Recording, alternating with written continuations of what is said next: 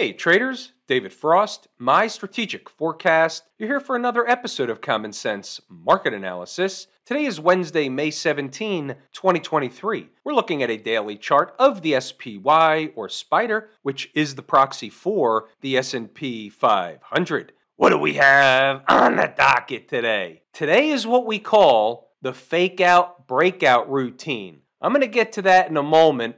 The first thing we're going to do is get the big picture assessment. Then we'll drill down. We'll do some learning stuff. I got a laundry list of notes. This will be an educational piece of content. The snapshot of the daily chart is they're back above after closing below 1 day. We'll get to that later. That's the fake out part. So they're back above all the moving averages. The trend is your friend until she throws your crap out the window. Again, big picture stuff. We look at the weekly chart. What's she doing? She's eating time off the clock underneath the 100 period moving average and this pivot high. These are the gateways. It's basically the same area. This is the gateway to running a test of 420 and then filling the gap up here at 422.14. And this pivot high, if they keep going, we'll just call it 425 to 430 on a super spike. That last part's a long way off. Don't worry about that anytime soon. Famous last words. Now we'll drill down a little bit and take it from a shorter perspective, not necessarily the big picture, the intermediate picture. Last few days we spent looking at and talking about triangles. This is a triangle. It's a pennant formation. If you read the books on technical analysis, they'll tell you that if you have a move up and then you have a pennant formation after that move up, more times than not, you'll get another move higher in the same direction as the original move, in this case higher. So if the pennant was going down and then they formed some kind of a triangle down here, right? And then all of a sudden, that would be another move in the lower direction. So this one is in the other way. So move up, pennant or triangle, and another move up. This is the breakout portion. And what did we say the last couple of days? Talked about it in the live room. We talked about it in these videos. The triangle was running out of time. Once they get to the apex of the triangle, they're out of time. They don't have to wait till the apex.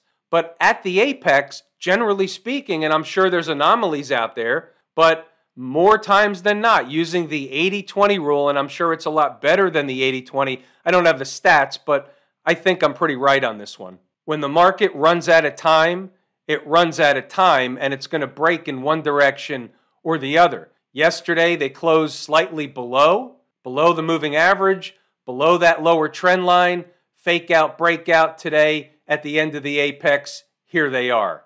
No shocker. Let's insert the reason / I like better excuse behind the market move. Now, you got to stay with me on this. Might be hard to wrap your head around at first. Those of you that have been around a while listening to me will get it right away.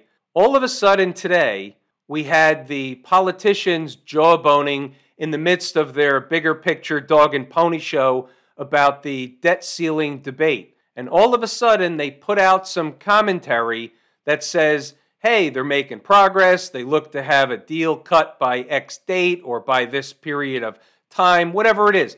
That can reverse as fast as they put it out. Maybe they do, maybe they don't have a deal cooking. Maybe they do, maybe they don't have a deal by whatever time frame they said. But think about it like this. I don't really care about that stuff. Where I'm going is here. They did it at the day of the apex of the triangle. Maybe it could have stretched till tomorrow for sure, but between today and tomorrow, and this is what we said a few days ago, Wednesday, Thursday is the apex of the triangle. That piece of information comes out and the market breaks out of the triangle. Are there any accidents or coincidences in the market? The answer is, I think not.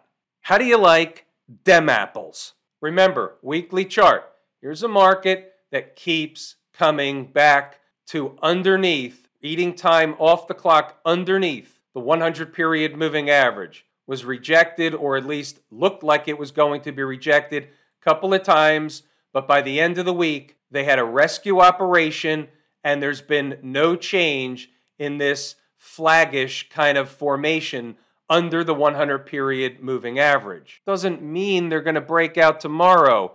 It means they're doing the same thing they've been doing, eating time off the clock. The intraday and the day-to-day noise don't change the weekly chart until it does.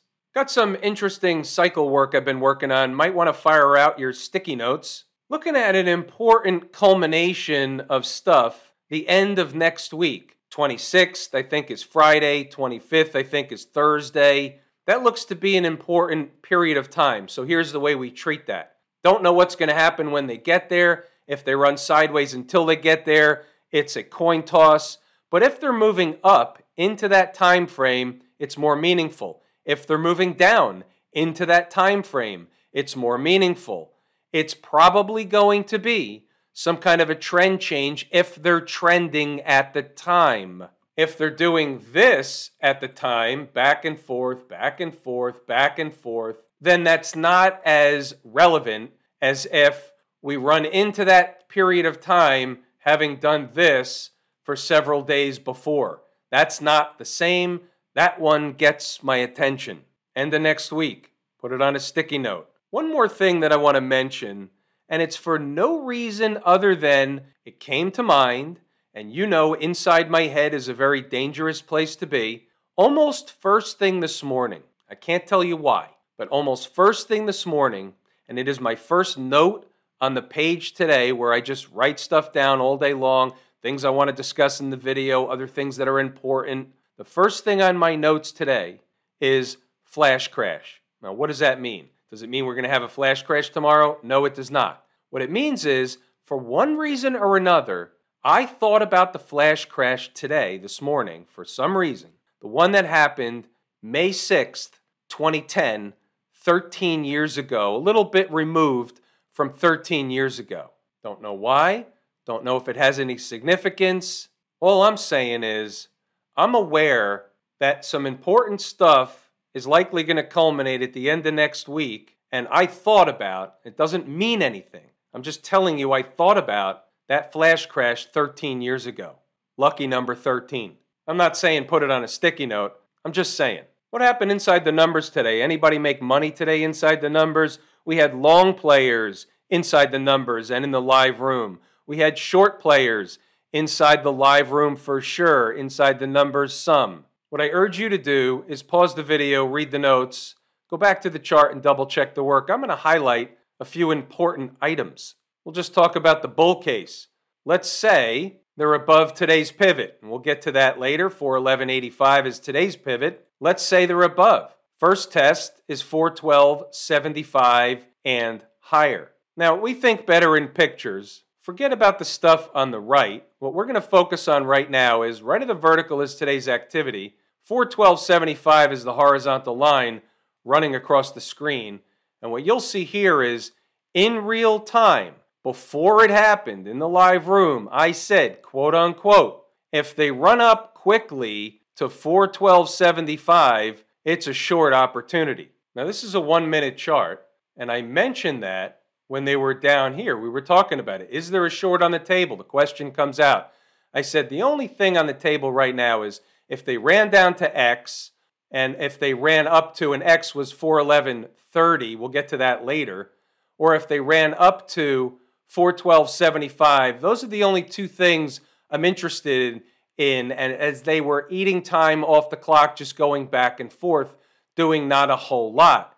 And then lo and behold, a couple of minutes later, they start to break out, and they ran right to 412.75, and we did have traders in the live room for sure hop on right there, and look what they got in return. They got a rocket ride in the southern direction right to a number they knew about in advance, which became a final exit. Pretty slick stuff. Pause the video, read all the notes, go back to the chart, and double check the work. Before the opening bell, 9:05, that was the zero dark 30 comments around 6:30 a.m. Where are they now? Pre-market update. Above the pivot, 411.85 opens the door for 412.75. So this wasn't new or one-time information. Pause the video, read the notes, double check the work. Above the pivot is the case for higher, below is the case for 411.50 to 411 zone. Pause them, read them, go back to the chart. We had traders that took the long trade from below the pivot. We had traders that took the long trade from down at 411 from yesterday. We talked about it in the live room. We had a spike the low and rip it back up in the other direction. If they did that, everything you need is on the board each and every day, all morning long. This is a morning business. 1031. 411.30, give or take, is now short-term support. Staying above keeps the door open to get back above the pivot and stick. 1030. The lower line is 411.30. That's how traders knew that was an important number. They knew in the room on that trade to get out. Knowing where to enter is one thing, knowing where to exit is another. They start as a scalp with potential. This one had a lot of potential really fast. Pause the video, read the notes, go back to the chart and double check the work. Now watch this. All the way into the end of the day. All the notes are in there. I just wanted to highlight a couple of things. Everything you need is in there. But watch this. 413.85 was unfinished business. Above on candle closes, opens the door for another leg higher to 414.75 to 415.50. Back to the chart.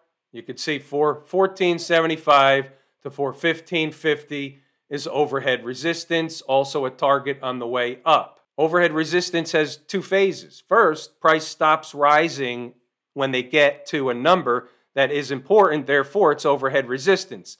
The second phase is, do they go sideways any time off the clock, or do they get rejected? More learning stuff that we do in the live room each and every day. There were no stocks on the move that hit their entry objectives today. There was only one on the board. It didn't hit. No big deal. It's all the same market. What's going on over in Camp IWM? They have a rip higher up 2.25%, back above the 20 and 50 period moving average. All of a sudden, there's hope in Camp IWM. Helped along by the KRE, regional banks got their pop/lift/rally day today, and it lifted the IWM along with it. There's a lot of regional banks in the IWM. Anything change on the weekly chart? No, and it won't until or unless they can get into and above that convergence of moving averages, the 220 and 50 period between, let's just say, 183 and wherever this 50 period is down at 179, 180. Until that, this is just a bearish, flaggish channel, whatever you want to call it, riding underneath the moving averages. You're going to have rallies to the top of the channel, you're going to have declines to the bottom of the channel, and nothing changes until the channel or the chain is broken. What about the folks down at the transportation department? Not a fantastic day for the transports. They were up, but they were up on a relative weakness basis against the SPY. They were up 6 or 0.7%, and the SPY was up over 1%, so that's relative weakness. So you have relative strength in the IWM, relative weakness for the folks down at the transportation department, so they kind of cancel out. The transports are my favorite canary in the coal mine, and the IWM is my first favorite market-leading indicator. Daily chart back above the convergence of moving averages, and they can be in business for another leg higher, stay below, and they can't. It's just that simple. We can take that at face value. What about the Q people? Any surprise here? No. Up 1.25%. They're still grinding higher. Above all the moving averages, the trend is your friend. The weekly chart is trying to break out above the 100-period moving average. It's all about where they close the week, not necessarily where they trade throughout or within the week. And here is your pivot high, closing above that pivot high on the week, by the way, and that high is 334.42. Closing above that price is a whole new bucket of balls, meaning it shouldn't be that simple to do for Mrs. Market. And along with the regional banks, the other banks, the money center banks, the big banks, the behemoths, the government-sponsored banks, whatever you want to call them, the XLF, and part and parcel to that are the big banks, among other things. They got their lift up 2% today as well into the moving averages, closing above the 20. That's a positive sign if they can have what's called follow through. If they get rejected back down tomorrow, it was just a test into the moving averages. Closing above tomorrow, having closed above today, is a little bit different, and that opens the door for 33 or higher. Smashmouth, been talking about this one ad nauseum forever. The weekly chart above that 100-period moving average, and now you've got a convergence of moving averages with the 20 sloping up into it. That's bullish as long as they stay above. They have some unfinished business. They've eaten a lot of time off the clock without hitting that unfinished business. That unfinished business is just that. It's unfinished business. I'm not saying it's going to reject the tape. I'm saying it's a number that they should and should have already reached. They haven't reached it by choice. The destination may be higher. As hard as it is to believe, including all the things that are inside the wall of worry, the market is where it is at face value. Price is the absolute arbiter. It doesn't matter what people say. It doesn't matter what you believe. It doesn't matter how many items out there could be catastrophic for the financial markets. Price is the absolute arbiter. If I told you how much I appreciate each and every one of you, without you, these videos are not possible. That is true and accurate information. We're pulling the ripcord here today. I'm David Frost, my strategic forecast. Thanks again for tuning in to another episode of Common Sense Market Analysis.